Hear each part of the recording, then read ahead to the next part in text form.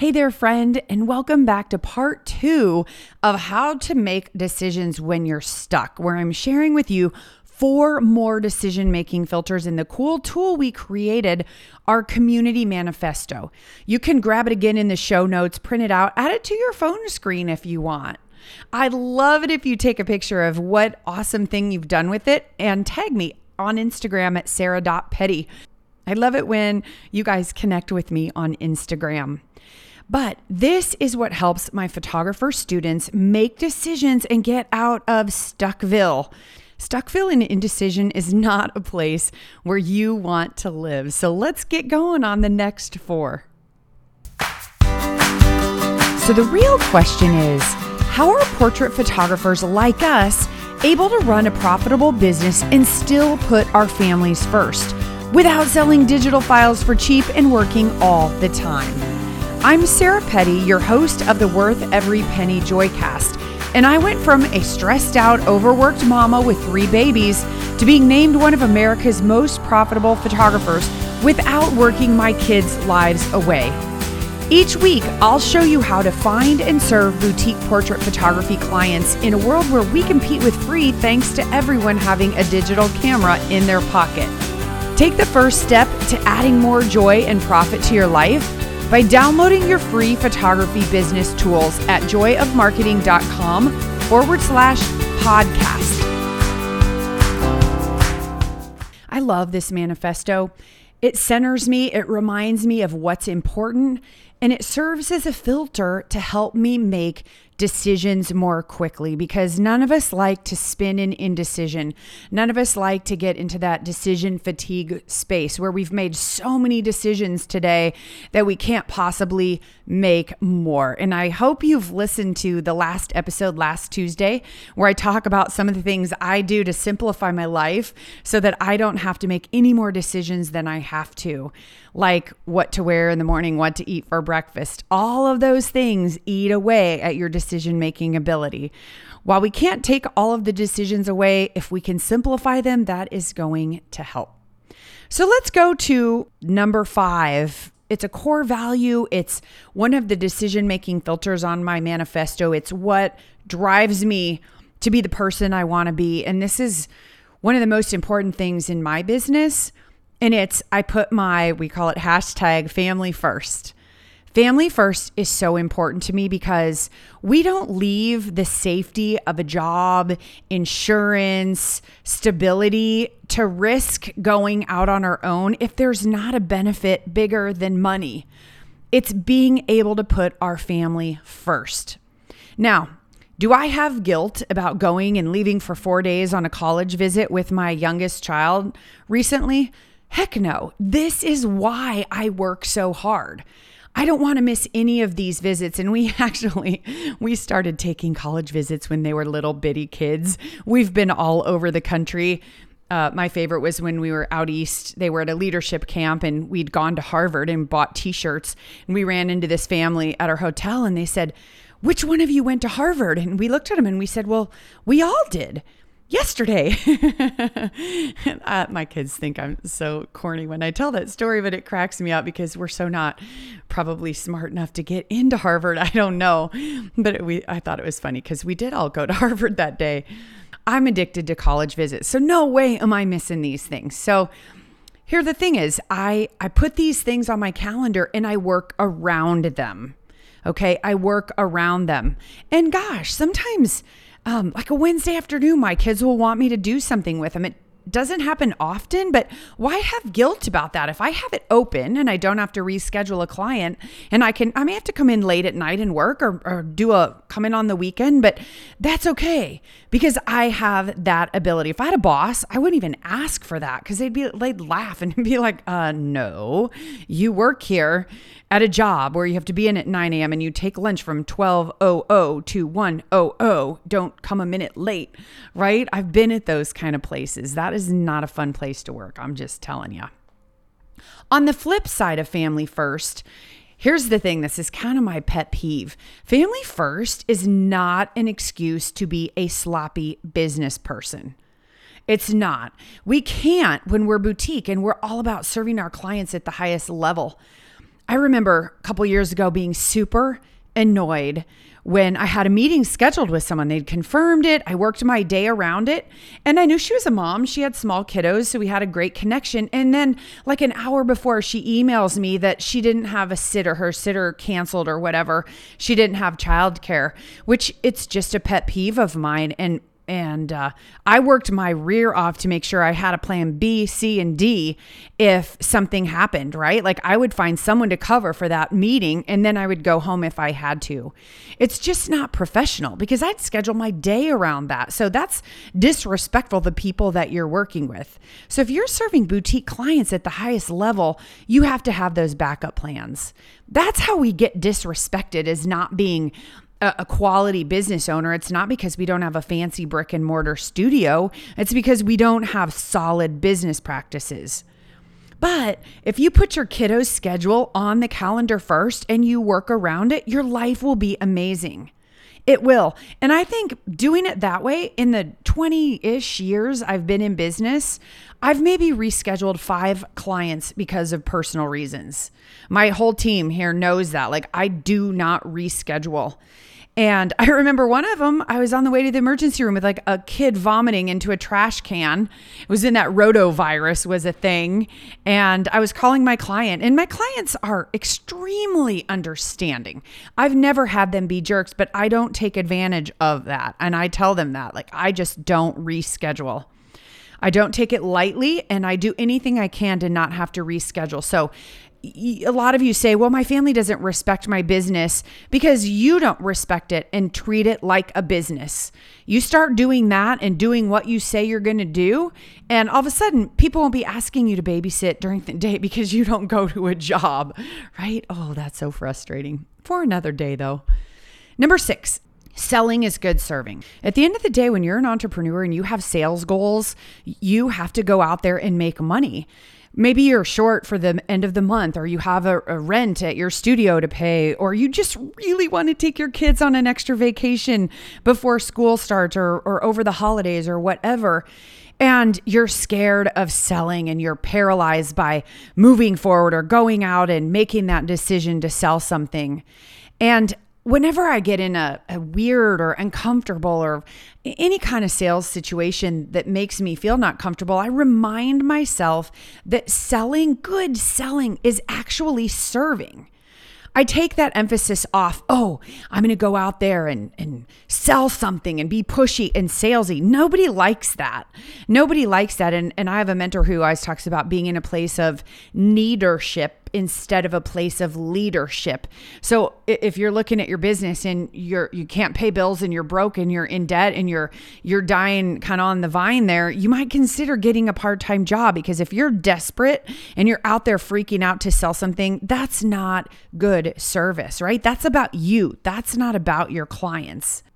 One of my coaching students in my top coaching program, it's called Peak Performance. That's the one that is, you can't find it anywhere online. It's invite only after you've gone through my boutique breakthrough workshop.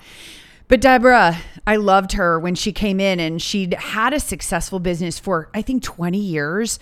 She was a solid, excellent, actually, photographer, very good photographer. But in the last couple of years, she'd lost her passion and lost her joy because she felt guilty and bad and yucky taking people's money. She was just seeing it as like all about her and what she needed. And when she started in my program, she started realizing, no, it's about service. When you have a successful business, not only can you serve your clients at a high level, you can serve your community. You can raise money for charity. You can do so many things that you can't do when you're paralyzed at home and not making decisions and not choosing to go out there and do the things you need to do. So she is just opened up, just blooming like a beautiful flower, because she was there and she like had a bud and she was trying to be this flower, but she was holding herself back. And I think a lot of us do that because of all these different feelings we're dealing with of, guilt and whatever it is that holds you back. And she started just serving her clients at a high level, meeting with them, taking them samples, showing them frame corners, holding their hand from start to finish. And she realized there was no pushy or salesy. She did not feel pushy or salesy. For the first time after 20 years, she realized, oh my gosh, I'm serving my clients at a high level. So if you're feeling pushy or salesy and that's locking you up in your business to keep you from moving forward, you're making it about you and you are not serving your clients. So come back to this, read it. Selling is good serving, and make it about serving your clients, not about you needing money. Remember, come from a place of leadership, not needership. Number 7, this is a big one. I take personal responsibility for myself and my results. This means when we try to blame someone for the situation we're in, or we justify why we shouldn't say yes to something or whatever, it's our parents' fault, or our ex-spouse left us in debt, or whomever's fault it is. Look, we're where we are because of the decisions we've made. Okay, nobody made you, nobody forced you, and maybe they did. If they did, hopefully you're away from that person. But here's what I want you to know. Nobody's putting on their cape. Nobody's going to come in and save you. Okay? No one's going to put that cape in and save any of us. You are the one that has the power to do that, but you're going to be stuck as long as you're blaming other people. You just are.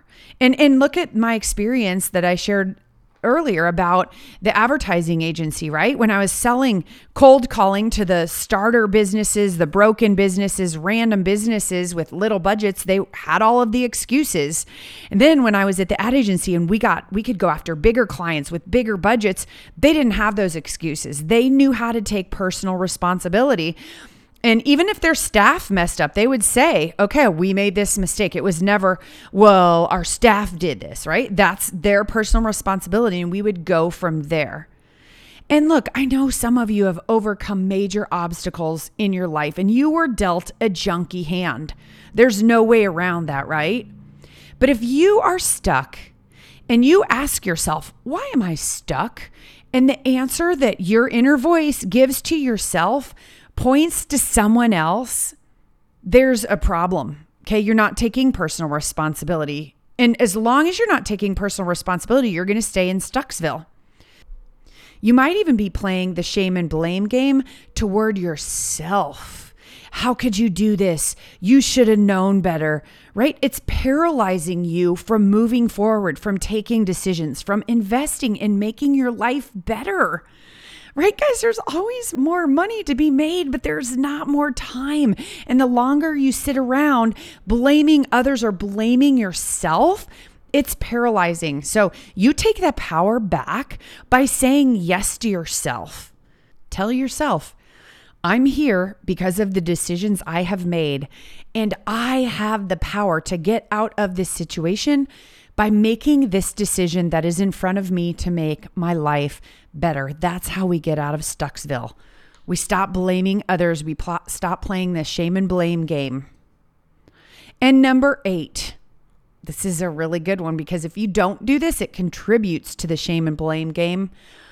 Celebrate after the yes.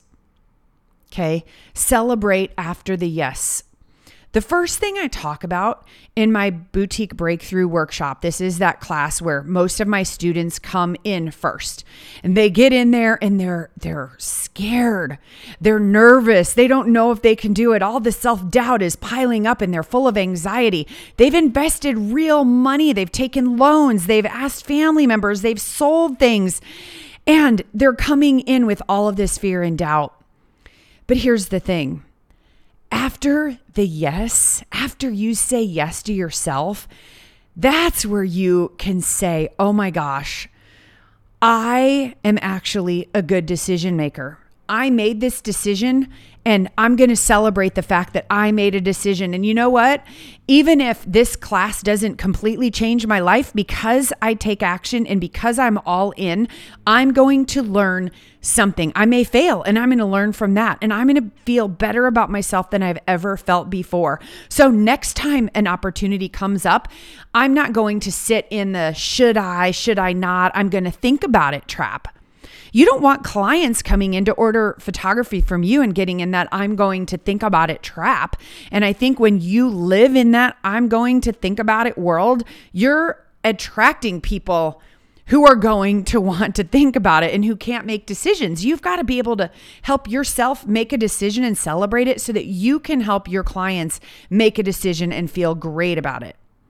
Look, if you tell yourself, oh gosh, I stink at making decisions, your Tesla, your self-driving car, that's your subconscious, is hearing you, right? So the next time you have a decision to make, like investing in yourself or investing in your business or taking a risk or taking a leap that's scary and uncomfortable, you want to have it anchored into your system that this decision you just made was great, so that your Tesla doesn't turn and take you down a back road and tell you, no, you're not good enough to do that. You shouldn't take that opportunity, right?